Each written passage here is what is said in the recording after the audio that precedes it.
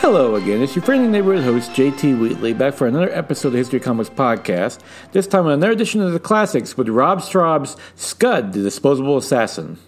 This is an independent comic written and drawn by Rob Straub that takes place in the future, in which anyone can go up to a vending machine, pay for a robot assassin who will then kill the target you set it out to kill, and after it's done, it immediately explodes, so basically self-destructing.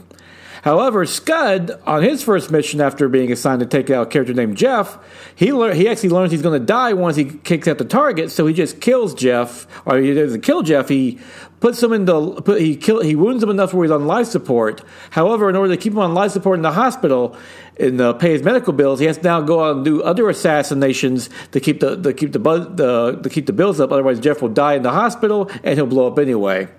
This is a hilarious and offbeat comic book series that was published from 1994 to 2008, as it was independently published under Rob Straub, and it took him a little while to get there. In fact, there was a long hiatus between issues 20 to 24 where he finally wrapped the series up.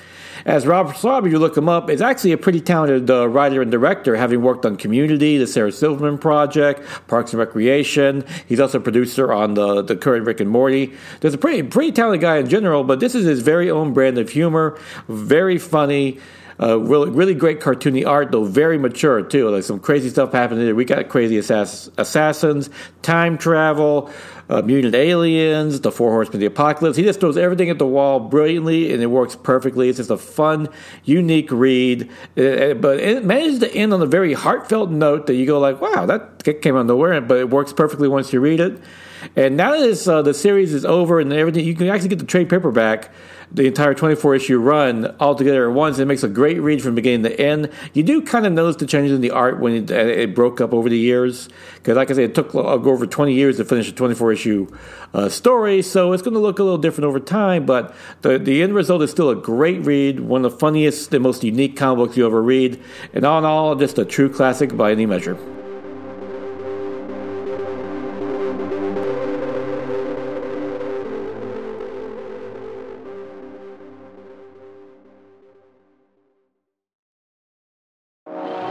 Look, we gotta talk. Yeah, Thunder Talk. We're going all kinds of sideways with that sweet nerd junk. Woke nerd junk. It's topical. Political. Dare I say radical. We've got all your latest news and reviews. Hot music. And a whole lot of comedy. But it ain't for kids. Definitely mature content. So let's talk. Let's talk Thunder Talk. Thunder Talk is a proud member of the ESO Network. Now it is February 16th, 2023, time for the favorite comic of the week. Batman Beyond the White Knight, number 8, by Sean Murphy, which sees Batman leading the rest of the Bat family in an all-out assault against Derek Powers, who has a different idea about what the Batman should be, and ultimately deciding the fate of Gotham City along with the lives of the Joker's children, especially his daughter Jackie.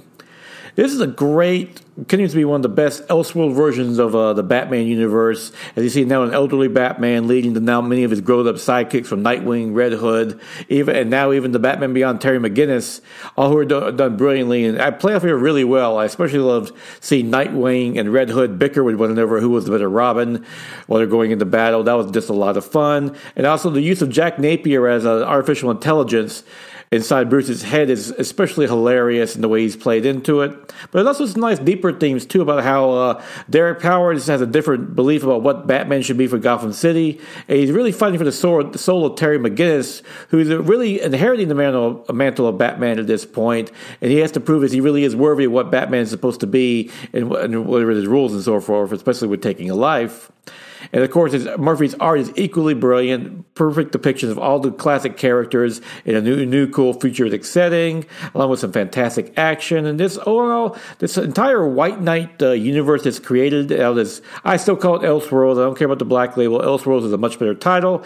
And the fact that it's being used in the DC Cinematic Universe now under James Gunn should tell you everything.